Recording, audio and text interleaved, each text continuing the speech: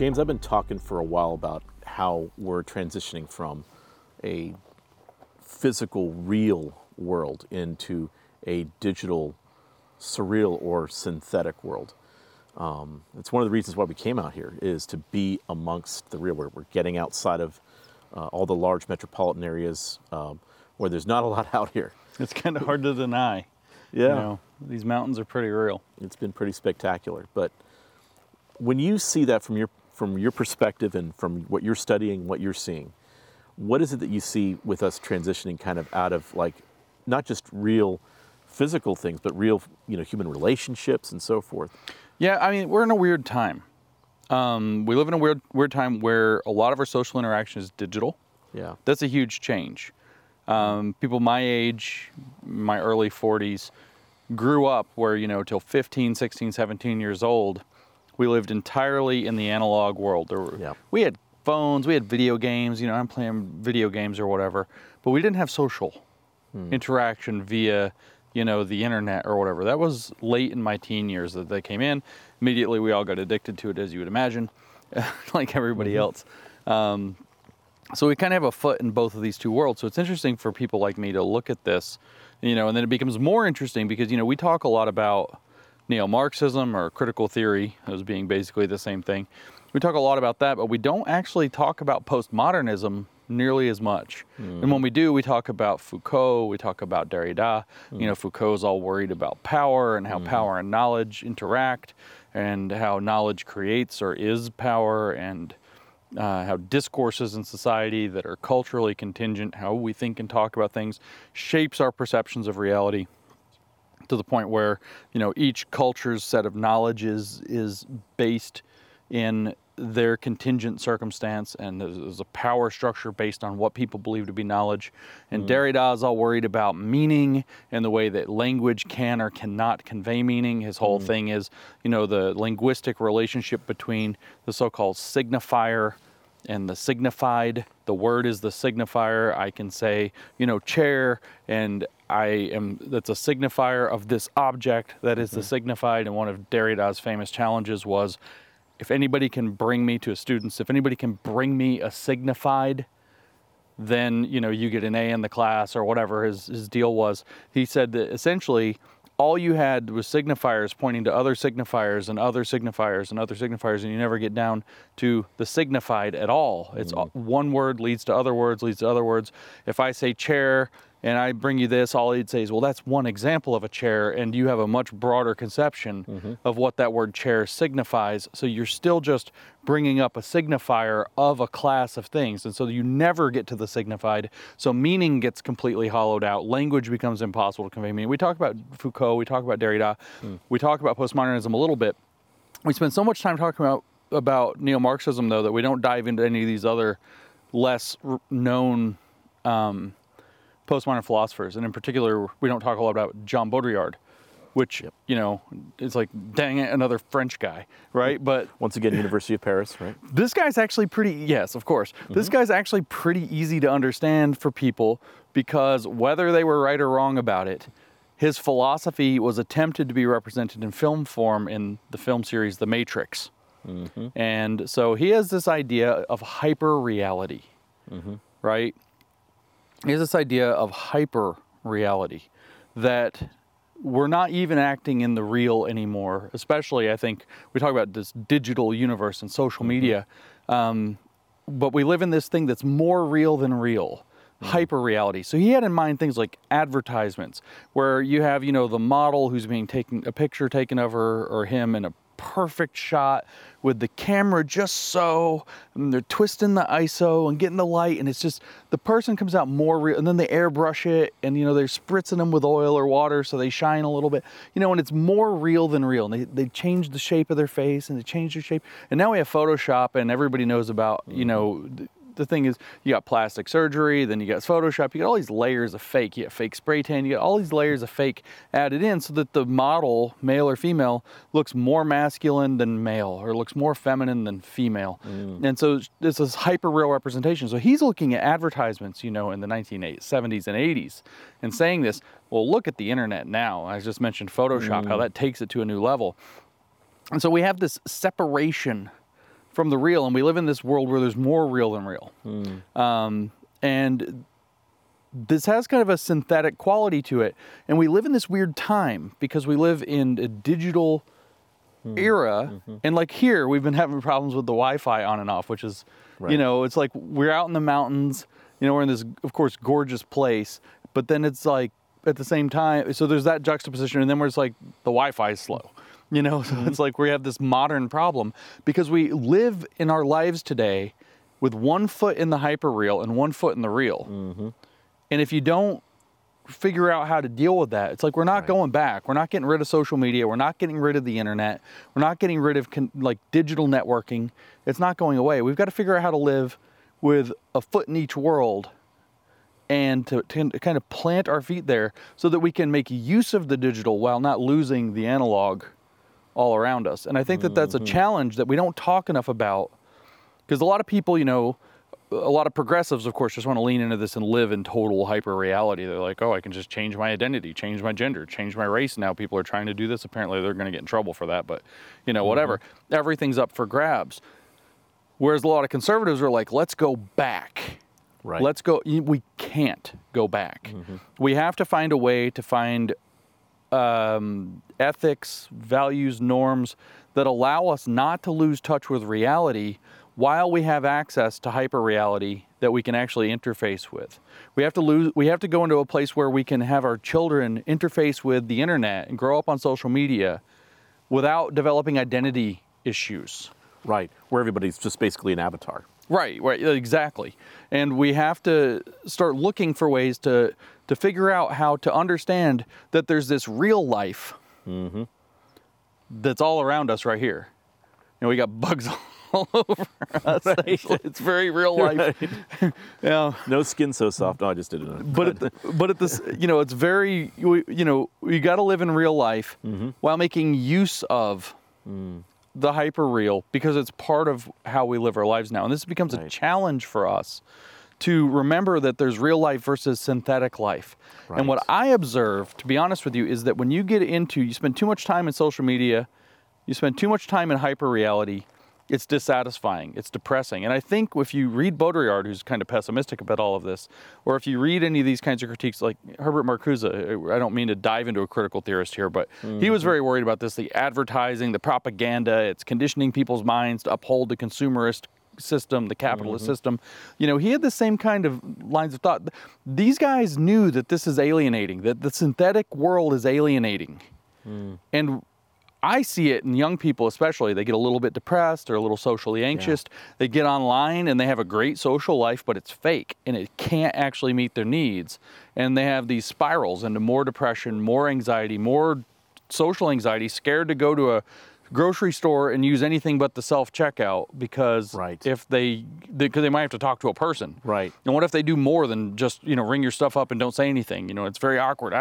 You know, and we have to start figuring out how to get past that and remember that real life happens when you get offline. Right. But we have to live with online. Well, and the thing that happens too, as you think about it, is that with young men and women, is that because of the fact that they are living in the hyper reality, is that then when they're in the reality, they can't deal with the fact that, well, this is real and this is who I am and this is the, you know, whether it be the race, the gender, the physical makeup of my body, whatever it may be, is so unlike what my online persona is or how I want others to perceive me, that now I must change this or I'm just not going to be happy. No, that's right. And it's especially bad for vulnerable teenagers, maybe especially ones that are socially awkward, but especially because their bodies are doing weird stuff. Right. Like puberty's weird stuff, right? And so all of a sudden they're on this, they're building up this kind of avatar, hyper-real identity, and then they go on a rocket ride. Right. They go on a rocket ride of hormones. Between 10 and 15, 16. Or even 18. Everything's changing. Yeah, and it's very difficult. Their identities typically very often become unstable. They're looking for themselves. And you have this now ability to create 10 different online personas that are completely different with an image. And, you know, if it's like an animal, it can be an animal. If it's a the cartoon thing, it can be cartoon. If it's a Japanese anime thing, it can be that. And like you can create all kinds of crazy stuff. You can start to identify with with that. And then you can actually feel more comfortable there and then step out of the struggle of dealing with your own changing reality. Right. And that's a very important thing. And to call this synthetic is extremely important. Those are synthetic identities. Now, you and I have a mutual friend that goes by a code name, and I know it's a little silly to say that in a video, but his code name is Vocal Distance. People that are on Twitter know who he is. He's anonymous, so we'll just refer to him as Vocal or Vocal Distance. He had a great analogy for why synthetic is the right way to explain Baudrillard's idea of simulation and simulacra leading into the hyper-real. And what he said is, imagine, and it's a strawberry analogy, vocal strawberries, we could call this. Sure. And he said, you can imagine a long time ago, before anything, got too technological, people are 200 years ago, they're picking wild strawberries and they're eating them. And they're like, wow, these are great. Wouldn't it be great if we grew these in our garden? And so then they figure out how to cultivate them. And over a few generations, now they're growing these great big juicy berries, bright red, the whole thing, they're perfectly shaped. The kind of stuff that we'd see in the grocery store rather than these little scraggly, weird looking, I don't know if you've ever found wild strawberries and they're real wild, but they're really kind of small and irregular and all of this. So now you have these big, perfect, juicy berries. And that's already a simulacrum of the real berry, the wild berry. And then they figure out how to take that and mash it up and make a candy out of the mashed up berry. And then the candy, he explains, that, well, that's a simulation, or simulacrum, I should say, of the cultivated berry. And then they go a step further and they say, well, it's this particular set of chemicals, and let's do a strawberry extract. Right. And we'll make a candy out of the strawberry extract. And so now it's a chemical extract, and it still tastes in the strawberry realm. And now we're another layer of simulacra, as Baudrillard would have it, away from the wild strawberry in nature. Right. And then he says, well, then somebody figures out, well, let's take this candy and make a soda out of the candy. Right. Or another layer, and let's make a Slurpee out of, he went to the Slurpee, let's make a Slurpee out of the soda that's made out of the candy, that's made out of an extract that's drawn from a mashed up berry, that's a cultivated berry, and we're all the way down from that wild berry. And then he says, imagine, his kid, he's talking about his son, he's drinking this Slurpee, every couple of days, they go and get a Slurpee, they're having a good time, father and son, and one day they're out at the park or whatever, and they come across a patch of wild strawberries. Right. He picks a wild strawberry and he's like, this looks like the picture, the drawing, the cartoon on my Slurpee. And he eats it and he's like, this strawberry's weird. It's not a very good strawberry, because he lives in this hyper real. The Slurpee is more real than real. And if that's all he's ever experienced, the real is intimidating to him. That's right. And so Baudrillard's got, this is a beautiful analogy that he came up with. And so this is the world we live in though, right? We just saw, for example, that a trans woman won Miss USA, or Miss Nevada USA pageant, right? And so, great, whatever. That's its own issue.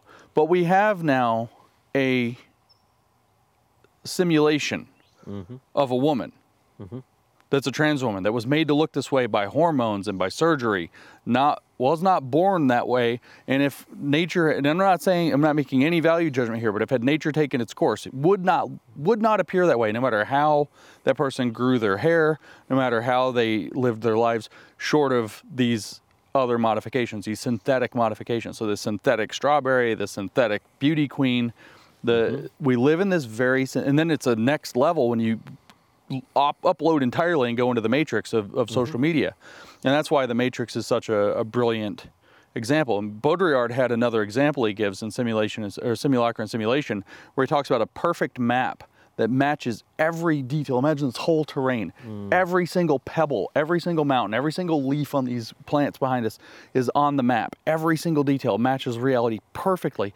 And he says what happens is eventually the cartographers who are building this map, and that's us, choose to live in the map rather than in the terrain of reality. And the map is not the reality. And the map is not the reality. And you get to the point where you start making a mistake, that you're going to change what's on the map and thinking that changes the underlying reality. Right. And that's the problem that we run into when we occupy hyper-reality too much. Well, it's one of the problems. And, we need to get a lot deeper into the synthetic thing to understand the danger of the moment. But I think it's good to just pause and reflect on how technology has enabled us to enter into a phase where we're having to deal with both synthetic and real at the same time.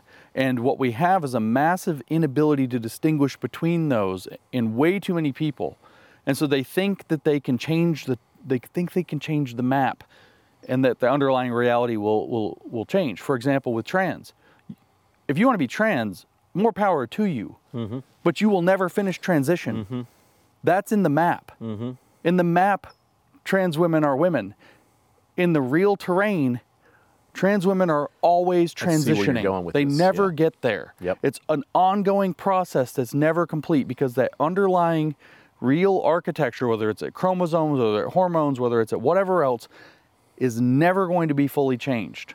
And part of that is the real transition into transhumanism in many ways. Oh, of course, that's right. Right. I mean, this is, there's the track all along from both the critical theorists and the postmodernists that track into transhumanism. Donna Haraway was the big feminist researcher.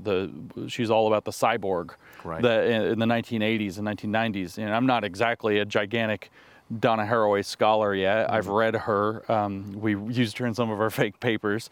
But there is this idea of getting beyond living in the map so much that you can get beyond, or in the matrix so much that you can get beyond human and start creating either the cyborg or the uploaded consciousness. And then we can all live this kind of utopian existence in a completely digital or computerized, or anyway, non-real, non-analog, synthetic world. Right. And that's its own reason to have to stop and pause and look at the moment that we're in and start making some real decisions about how we want to proceed with this. But there's more. There's more, because we've talked about synthetic should remind you of another thing we talk about all the time, which is Hegel. Right. So now all of a sudden we're talking about high tech, uploading our consciousness into the, into the holodeck or the matrix or something. And now, bam, we're back to 1807 with a phenomenology of spirit. We're looking all the way back here. And Hegel's looking back to Kant before him, and they're looking at Hegel's taken with the dialectic. Right. And the phenomenology of spirit, which he called a system of science, is supposed to be all about, it has a lot to do with this dialectical process. So Kant phrases it as thesis, and the thesis meets its antithesis, its opposite, and those two things must show, like yin-yang, must show some greater underlying or overarching whole that has to be understood, and that's the synthesis. And this is very important for people to understand as to why the world seems crazy. It's not just that we live in this internet hyper Baudrillardian matrix hyper reality. It's not just that we live there. That's what's kind of helped enable this to come to where it is. It's that we have a movement, whether that's in postmodernism or it's in neo-Marxism, or whether it's in Marxism before neo-Marxism and postmodernism, or whether it's in this so-called critical social justice or woke ideology that's been born out of those things, where that dialectical process in critical race theory and introduction, you have Richard Delgado and Jean Stefanczyk write blah, blah, blah about how, we deal with the big issues and then the issues get more granular and they get more granular and we work out the smaller issues and smaller issues. And he's talking about like the intersectional approach where we have to go big identity to intersected identity to triple intersected identity. And then he finally says, and so the dialectic progresses. And that's the Hegelian belief, is that the dialectic is progressing. We talked about that before at the beach instead of in the mountains, that there's a spiral through history that the dialectic is progressing through, and that's the arc of history. And so what this Hegelian line of thought does is it produces a synthetic description of reality. We've said he's an alchemist, blah, blah, blah. What it is he's creating, if the goal is to create synthesis of all of the contradictions, accelerate the contradictions, comrade, Vladimir Lenin, accelerate the contradictions. If it's to make a synthesis out of the contradictions, then we are creating an increasingly synthetic philosophy. These philosophies, whether they're Marxism, young Hegelianism before that, which preceded it, neo-Marxism or cultural Marxism came first, and neo-Marxism evolves. Postmodernists despair, become post-Marxist and post-Hegelian. They're all sad in Paris because Paris is so sad, and they're despairing because their beloved Marxism didn't work. Khrushchev had come out and said, yeah, Stalin was horrible, and they couldn't deny it anymore. And they had their hope in Mao, and it was starting to look bad, and they just went into this total despair. But they still have this idea, like deconstruction. We talked about Derrida a moment ago. Deconstruction is a synthetic process, except that he's abandoned the synthesis. He's like, Right. yeah, let's just take the thesis and the antithesis and bang them into each other and just let everything fall apart. They don't want to make a synthesis. Ugh. And then the neo-Marxists, though, were like, no, because Herbert Marcuse was extremely Hegelian. Hegel, abstract, negative, concrete. Negative thinking becomes positive over and over and over again. Very Hegelian. Quoting Hegel. Paulo Freire in Critical Pedagogy. Very Hegelian. Quotes Hegel. Quotes all of these other people that are Hegelian. Talks about the dialectic. And this in the modern dialectic, day, in Zizek as well is Zizek, yeah, he is Zizek, yeah, he is a Hegelian openly. Right. So the idea here, though, is to create a synthetic reality. Now, I've written in the past, as you know, about pseudo-realities, which is Joseph Piper. He's a Catholic philosopher from the Right, 70s. right. He had an essay. It's brilliant. Everybody today that wants to understand what we're dealing with should read at least the first part of it. The second part's pretty Catholic, and I can understand why you maybe don't want to read that. The first part, however, is the essay's called Abusive Language, Abuse of Power. So what you have is them creating synthetic discourses to, in the name of what Antonio Gramsci wanted to do with what got later named the Long March to the Institutions, to create counter-hegemonies, or rather a synthetic hegemony, a fake consensus that everybody is going to be enforced to hold up. If you don't believe what we believe, you're a racist. So you have no option but to agree or be considered a horrible person or a stupid fool or whatever. They always try to make you feel dumb and uneducated and behind the times, or they try to make you feel morally inferior or morally regressive or conservative. And if you don't do one of those two things, then you're terrible, you can't be listened to, you have to be excluded, you're a domestic terrorist, whatever it is. So they're creating a synthetic consensus that is on the right side of history to progress the dialectic. This is all very cohesive when you start to see all the pieces come together. And then that grafts onto this synthetic digital world that Baudrillard was complaining about and warning about.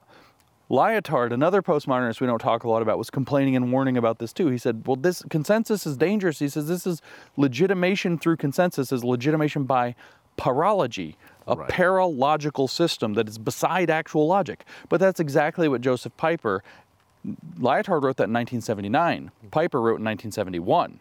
So this is before. Piper's like people who create pseudo-real linguistic constructions, a synthetic use of language. Diversity doesn't mean diversity. It means commissars. Inclusion doesn't mean inclusion. Inclusion means purges and censorship. Equity doesn't mean equality. Equity means communism. Or something close to it. Not exactly, but close enough for, we don't have to split all the hairs here, right? Like the things that racism doesn't mean racism. Race doesn't mean race. There's a very synthetic language. And this abusive language, or the synthesizing of language, creates a synthetic hegemony that is the paralogy that Piper's warning about in 71. He says that's how pseudo-realities are created, through paralogy. Right. And here you have paralogy being warned about in 1979 by Lyotard. If you read the postmodernists as people saying, here's some really weird stuff that's going into the 60s and the 70s and into the 80s. Baudrillard mostly wrote in the 80s. He even wrote about the Gulf War, so he was still writing, much later, right? And so if you look at those guys as warning people, as rather than giving instructions, they're very pessimistic. They think the world's, what it is, and if they have some bad prescriptions. But if you look at them as writing a descriptive warning of the kinds of things that could be going on with technology and the way things are changing, the way culture is moving, they're pretty spot on about some stuff. And what I see is that the woke saw all this stuff like, legitimation by paralogy. Lyotard's like, don't do that. That's what's happening. It's bad. And the woke took this up and they said, or the neo-Marxists really saw that, and they were like, everybody already does that because power dynamics are blah, blah, blah. So we're going to do it on purpose. We're going to impose that.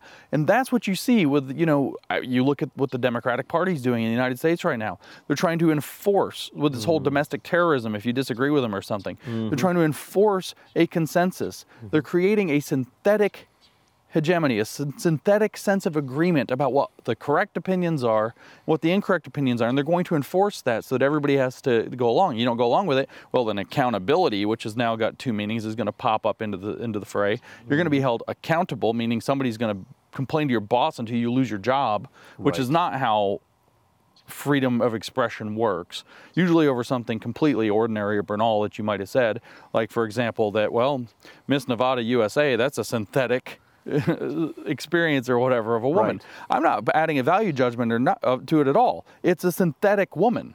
So, but for you to say that then, that is looked at as being hate. at this point. That's right, because that's how they enforce.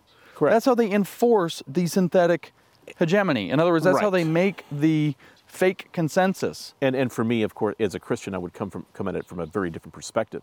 But as well, I would say, correct. That's absolutely right. This is someone who is synthetic, where it's almost the norm in many different societies across the world right now to ensure that you are always bettering yourself, whether it be through plastic surgery or some other kind of manipulation to the body and so forth. And of course, the whole thing that we've done now within the United States is we've normalized. Of course, we're kind of transitioning from a heteronormative society into a homonormative society, but then even as well, the new thing of trans, which has split the homosexual community, in Western civilization as well. Douglas Murray talks about this in The Madness of Crowds. Yeah.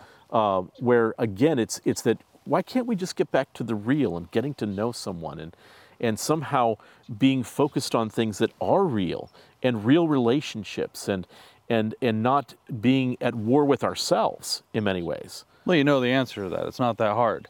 Because the real doesn't always conform to the stupid theory. Yeah. That's as simple as you can put it. Right, They have a right. theory. The theory is about how history progresses. It progresses by getting to one synthetic answer after another. Mm-hmm. Synthesis. Synthesis again. Synthesis again. We've talked about the spiral, the Hegelian spiral before. Mm-hmm. More synthetic, more synthetic, more synthetic, more synthetic. And the real shoots an arrow straight through that every time, every single time. So you have to get further and further and further away from the real. So anything that brings you back to the real, anything that takes you back out of that, disrupts the theory. Right. You start to see, it's all, we've talked about the iron law of woke projection several times now. The iron law of woke projection applies. They say that they're trying to, take us in they say that the power of society is taking us in a particular way, but in reality, they're trying to push society in a particular way, and that direction itself is synthetic. They have the goal in mind before they start. When you investigate reality, you're just trying to learn. You don't have the goal in mind necessarily. Usually not. I mean, with engineering, you would have the goal in mind, but you still have to accord to reality. The bridge must, span the ravine and stand. Right. But you have the vision and the goal in mind, but you also have to attend to, well, if, we put it on this loose sand, or we build the bridge on sandstone, it's going in the hole. Right. You have to still attend to reality. It's not all pretend. It's not all digital. It's not all up for grabs, and there are certain limits to what you can change. And the more people interact in reality, the more people touch reality, the less the theory makes sense. Their contradictions are exposed. That's another iron law of woke projection there. They say they are exposing the contradictions, but what they're doing by projecting, they're like, oh, here's a contradiction. We live in a rich society, but there are poor people. That's always going to happen. Hierarchy always happens. Their whole thing is out of touch with reality. The contradictions are everywhere, but if they're the only ones who can call out the contradictions, well then, nobody can see their contradictions. And then if people do call out their contradictions, and they can say, well, we're accelerating the contradictions. And in the queer theory, we're speaking of trans, they say that the contradictions themselves are productive. They are inherently queer. When you have to hold two contradictory ideas in your mind at once, that's inherently queer, and it's productive of our kind of activism. Now let's just think about this from, bring it down to a couple of real specifics in regards to how people can look at this within their own lives. And we, as well, will put along with this video some links to Baudrillard and a lot of the different ideas and concepts that he brings in post-structuralism and so forth. And so you can really dive into those things. Yeah, I should go watch The Matrix, too. just watch The Matrix, right? I mean, if you see in The Matrix, at the beginning, Neo's like a little hacker dude, right? And he's still in the Matrix. And he's got his little contraband drawer, and he hides his contraband in a book. And, you think it's like interesting contraband, like drugs or something, but no, it's not interesting contraband. It's like floppy disks or something dorky, right? But he opens up the book, and he puts his stuff in there, and he closes the book, and he looks at it before he puts it in the drawer. If you remember the scene near the beginning of the film, do you remember what the book is? It was the Simulacra and Simulation by John Baudrillard. Right. Then he closes the book. Yep. Closes the drawer. And so they should just watch The Matrix. Baudrillard said, no, that's not my philosophy, but yeah, there is no spoon, John. And then let's think about the directors, producers of that film. Right. And they both went trans. Yeah, exactly. Yep. Exactly. Because of hyper-reality. Exactly. The Matrix is more real than real. But even at least in The Matrix, they admit, right? They say, well, we tried to give you utopia and you all died. Your brains couldn't handle it. Hyper reality again. So, and people aren't catching on to that. They don't understand the undergirding philosophy behind that. But how does that affect our society as a whole? Means that we are in a world still of physicalness, of I have these rights. Yeah. This is my property. This is my family. This is who I am. You know, going back to Martin Luther King, you know, I am a man. Yeah. I mean, even more simple than that. You know, if you happen, the health risks associated with something like obesity are overwhelming. You know, this is, again, no value judgment is implied here. But if you look at fat studies, they're like healthy at every size. You know, it's like, let's just deny that. Let's live in hyper reality. But their flag is, I think, literally Neapolitan ice cream with a heart on it. I'm not kidding. Really? It's like a sexual, like, fat fetish flag. I'm not kidding. They all have flags. They want flags. Why? Folkish thought. Right. By the way, why do they all have flags for everything? Because they see themselves as little countries. Right. Identity-based countries. And where does that come from? Folkism. Micro-collectivism. And Folkish. so you divide them by race, you divide them by gender, you divide them by every single immutable or non-immutable characteristic, and you go right down to having a completely fracturized society. That's right. Which is living in a hyper reality, not in a reality where they can look around them and say, well, who's my friend? Who's with me? Right, exactly. Right? And the thing is, reality is going to catch up with you. Reality is going to catch up with you. You cannot, I guess if we were truly, uploaded into a matrix, maybe we can, really bend some spoons. Right. We're not. Or if that's uploaded into us.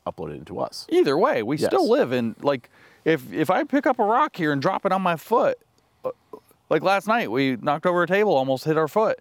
That's you're going to the hospital. You're in a cast. You don't get to dodge reality. If you go on hormone treatment and you end up having, say, your uterus abscess or something like that, because it turns out testosterone wasn't great for your body, well, that happened. You can't unhave that happen. It doesn't unhappen. You're 14 years old and double mastectomy. They're not growing back. Right. We live in physical reality. You can make very bad choices. We also live in social reality that has its own laws and rules that are much more complicated. Sociology is, I don't know what even to say about it. It's a split field. I think that rigorous sociology is extraordinarily useful. And then theoretical sociology needs to be thrown in the ravine as quickly as we can throw it in the ravine for the most part. But that said, there are rules to social reality. Human nature didn't go away. Human nature isn't, you can't, even with the cyborg, you can't just change human nature very easily. This is the mistake they always make. Marcuse is looking to make the liberated man change at the level of biology by introjecting a new morality he changes at his very needs. That's the essay on liberation from 1969. The Soviets were famous for the new Soviet man that would biologically, accord with communism, and it would work when everybody's a genetically engineered new Soviet man. And this is, when you're off in that, you're insane. And what you're tacitly admitting is that reality is going to catch up with you eventually. And reality in those cases were millions starving. Wars and the liberation fronts breaking out, extraordinarily violent wars, toppling governments, taking countries that were thriving like Argentina and turning them into the third largest economy in the world at the time and turning them into, increasingly backwater places, not to put Argentina down, but it wasn't really great for things. Education systems slowly starting to come back after the Depression in Brazil, and Paulo Freire comes and starts teaching them pedagogy of the oppressed, and the next thing you know, their education system tanks. Everybody in Brazil that I've talked to that works in education that has the nerve to say anything in this, legitimation by parology world where you're not allowed to tell the truth, tells me Freire ruined Brazilian education. Reality is going to catch up with you, social reality. So when you talk about something like critical race theory, it's divisive. If you make people think about race all the time, if you impose racial identity onto everybody, and then you start making people think about how that's relevant to every experience they have, division over one of the least important and most ugly things you can possibly imagine, and it's a Southern use of ugly. For those who don't know it, bless my heart. Southern use of ugly. You're going to have that division over one of the worst things, one of the least relevant, least important tribal markers ever. And that's all to hide the fact that it's not even race. It's that it's all this failed attempt of what they used to call multiculturalism to force that upon everybody, which is, again, another synthetic reality. It's not how humans interact. Right. Human nature didn't go away. The realities of human nature, we don't have new Soviet man or liberated man. We never are. You just end up with millions dead in the attempt to make that happen and fail. And that's why synthetic reality is a very scary thing. We don't live in synthetic reality. We have to deal with it because we have that interface. I have an interface in my pocket to synthetic reality. And, you know, I go on Twitter and I definitely play in synthetic reality. I mean, it's a bit of a performance. It's a bit of a game, but I mean, that's gender performativity, right? Synthetic gender. You turn on the other side, though. You go to the far right guys, these so-called neo-reaction people, not to drag up a whole other subject, but they even say that they LARP, live action role play, their trad values. Their traditional values are fake. They're synthetic. It's more of the synthetic reality. It's more Baudrillardian nonsense, where Baudrillard was saying, well, this is the world we live in, and I don't really have any good solutions. And I'm saying we better find some good solutions, or else we're facing a really dangerous circumstance where the consequences are, again, we're not going to change human nature, and it's going to catch up to us. We have rampantly anxious, depressed, identity issue teenagers because the reality of what it means to be a human developing through adolescence didn't change just because we've got a generation and a half or two with devices in their pocket. Right. And so you would say then that for people that are really, they're listening to this and going, hold on, somehow everything's starting to make sense right now about what's really happening around me. You know, why the school system is trying to do this to my children, whether they're in kindergarten and having to sit through drag queen story hour, or whether they are, you know, kids that are adolescent age, you know, from junior high to high, and they're being told that they are going to need to start mixing with each other in their restrooms, or that they're being encouraged to follow a different path in terms of a non-reality, if you will, you know, a hyper-reality. And then as well, you know, as you start to look at society around you, where it's being completely fractured and things are being encouraged within our entire society that break apart the foundations, that it's not just a question of Judeo-Christian. I mean, it's in every society. Everything. We knew to be true to the very basic things, and from a Christian or Romans 1 perspective. But that's all being, and even within, it's made the news right now. Right now, we're in the last few days of June. Within the Southern Baptist Convention, where the sermons that are being preached by those that have the last two presidents of the Southern Baptist Convention go into hyper reality. How again. Synthetic yet again. It's synthetic. It's like when you see those newscasters, but it's preachers now, and where they say they're all saying the exact same newscast word for word, and you're like, what's going on here? And they're preaching the exact and they're preaching it. Synthetic sermon. It's all synthetic. That's right. And so people they're starting to wake up to and grasp the why. That's what you said. They're starting to see the why. And the why is very simple. If you operate in an abusive pseudo-reality, and you're trying to foist an abusive pseudo-reality onto humanity or onto society, then you need people to operate in a synthetic situation. And they're also starting to wake up to how. And that synthetic language, people are realizing that the language has been twisted against them, that has been manipulated. Joseph Piper was trying to tell us back in 1971, if you see somebody abusing language, they're probably doing it to abuse power. Right. And so the how is that our other mutual friend, Mike Nana, named this discourse engineering. We've talked about, we all know about social engineering. Well, they're achieving social engineering by engineering the discourses. Why do you think I named the company New Discourses? Right. Because we have synthetic discourses that are creating a synthetic hegemony, a synthetic cultural norm that's not real, that nobody outside of a very narrow group of people that is certainly less than 20% of the population that wants to see this happen, nobody else believes it. Everybody else feels like they've lost their footing. Everybody else feels crazy, and this is why. They're being forced to live in a synthetic reality. It's not even the thing that like Marcuse was complaining about with consumerism and the advertisements, and he's like, oh, it's all synthetic. No, this is a engineered misuse of language, an engineered misuse of representation, an engineered misuse of values and norms, an inversion of our values and virtues. It's a massive gaslight. Massively gaslight. That's why everybody feels gaslit, because Right. we're being forced to live in a synthetic pseudo reality, Right. false reality that's mostly linguistically constructed by people who are using that to abuse language and abuse power. Right. And they have a goal in mind, but that is yet not shared in general knowledge. They're trying to transition things within our societies, and it's not just here in the United States, but everywhere, to something that people just don't see coming. And the more that they start to say, well, everything that's being told to me is fake. We seem to live in a constant mountain of lies everywhere that we go. And how am I going to be able to judge that? And do I just need to suspend everything and just say, okay, whatever you tell me to do, I'll just do it because I want to make sure that I continue on with my life. But there's only so long that you can continue to do that. Because if you continue to live in lies, live not by lies, as Solzhenitsyn would say, that it's going to lead the entire society, as well as your own personal life, into some sort of, as you have said, hyper-reality.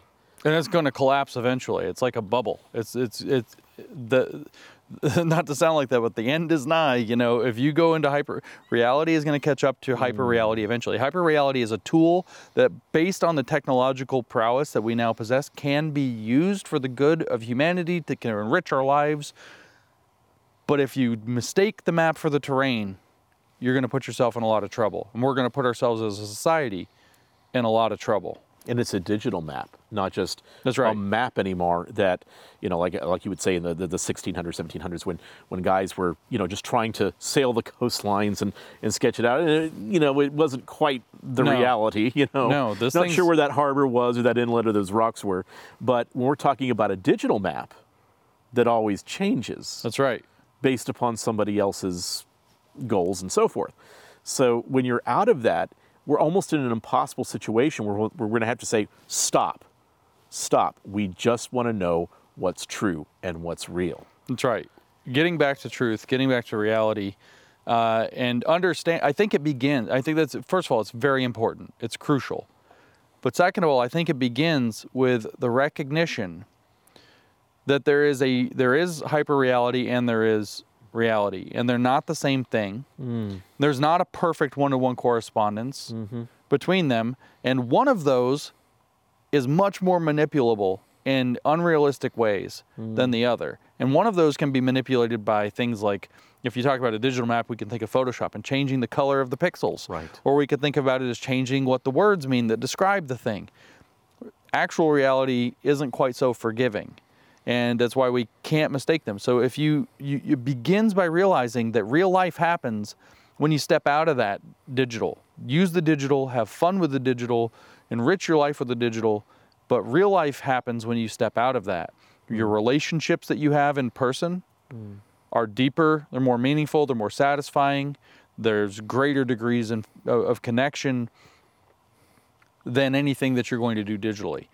If you start to feel a little bit depressed, get out into reality rather than trying to scratch that itch or feel better through hyper reality or through your connection to the internet. Social media is not going to make you feel better. We have to start thinking that these tools like our cell phones and the computers and everything else that allow us, and the internet that allow us access to this kind of third world, I don't mean third world like third world country, I mean like this third universe of, abstract ideas where we get to actually interface with them immediately. It's hyper real space.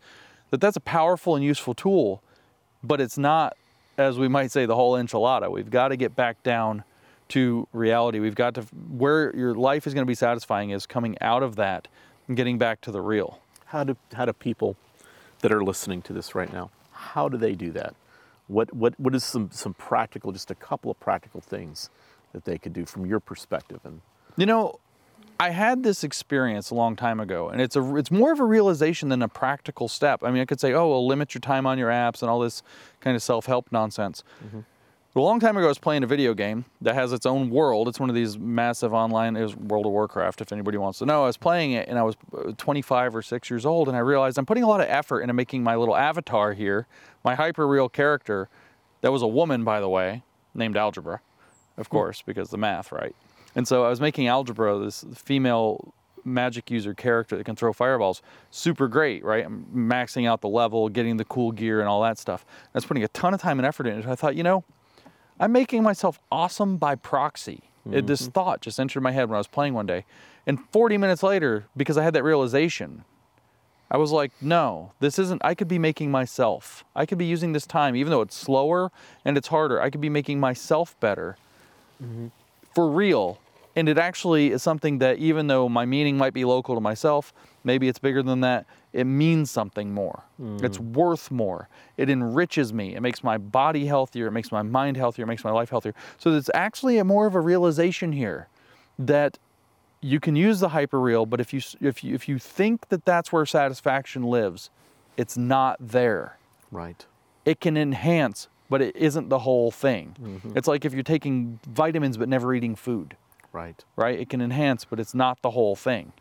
And so limit screen time isn't quite right. It's start to pay attention to what is real, what brings meaning, what adds depth, what is, truly meaningful and valuable in life, and how do I get more of that, and what can I make sure I step back from and don't confuse. Your dating app is not the best way to meet people. Right.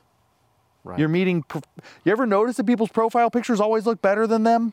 You ever notice that? Because their profile picture is hyper real. Right. It's not satisfying. Right. You got to step back, and you're not meeting their personality. You're meeting some online text thing. Same thing. People, it's like, start thinking about what you really want out of life and the best ways to get it. And it's going to be to interact with the real virtually every time. I might also recommend that people take some time and get out into interacting with reality. Right. That's a practical step. Even if it's all it is just to pick up a basketball and throw it at a hoop and miss 300 times till you finally can get it to go in the hole. Right. Interact with reality. Reality's not very forgiving, and it's good to remember that. And we just went through a year where everybody was asked to live in a hyper-real world. No kidding. And then as well, in terms of personal interaction, that you couldn't even actually Everything have a was face-to-face it was interaction. all through Zoom. Correct. Exhausting So Zoom. it's like, no, we're going to tell you all must live get together with in the people. hyper-reality. Exactly. We had that conversation when we had a conference in Tampa, and I said it's so much different to interact with people in real life than over Zoom. Even conflicts, even disagreements. They're better. Right. It's all better. We see all this synthetic happening. You've seen it in math, which was your primary field of study when you were in the university, where 2 + 2 is equaling 5. We're seeing it happen within geopolitics and whatever it is that actually is moving things. We're told to do things because of something that maybe is not a reality in total. Within the Christian faith, I'm seeing it where our Christian faith is being transitioned into something which is not a reality. And in many ways, we're all having our interactions all online and our disagreements there as opposed to face-to-face. Yeah. So this is happening, and with families. I was talking to somebody the other day as we were coming out of a place that we were both speaking at, and this person was telling me, well, the state has come and told me that because we are misgendering our 15-year-old at home, because they have now decided to transition, not yet, physically and, operationally, but because we're misgendering our son, that they're saying that they're going to remove our son from our home. Yeah, that's a disaster. So this is actually happening. It is. It's actually happening. That practical advice then extends. You've got, like you said, we just had over a year where we were separated from reality, social reality, and having to do it through digital means and text messages and, Zoom calls at the best and all of this. And really, you've got to step back from that. Like, make excuses to get together with people, to do things again. Stop believing everything you see on fake news. We said, you were talking about the mountains. We're surrounded by mountains. Talking about the iron law woke projection. One of the biggest things that got me is when I realized, Jon Stewart on The Daily Show used to call Fox News Bullshit Mountain. That was his name for it, right? And then I realized, all the stuff he was defending is actually Bullshit Mountain. And I was like, oh my God, iron law of woke projection again, everywhere. Trump was right, fake news. The iron law of woke projection strikes again. It's absolutely iron law. But no, truthfully, people need to start spending time in person. They need to start getting together across similarities like friendships. They need to start getting together across differences, having dialogues and debates. We need to get people in the same room and start to see that they have commonalities that they've forgotten about because they're too busy being mad that somebody's wrong online. Like I was speaking with you earlier, and I said I got to this point with Twitter where I'd get in a discussion with somebody in real life and they say something I don't like, and I was like, in my head, like, block. Like the automatic reaction was, how do I block this or mute? Where's my mute button to shut that person up? It's like, that's hyper reality, and it's projecting into my interactions with actual reality. Like I actually want to block my friends, and we see that where people are throwing away relationships over political differences and arguments, and instead of figuring out how to make it work, get to know each other and remember their common humanity. So that's got to start happening again. And even having disagreements. Sure. But yet still continuing down life together. That's right. Exactly.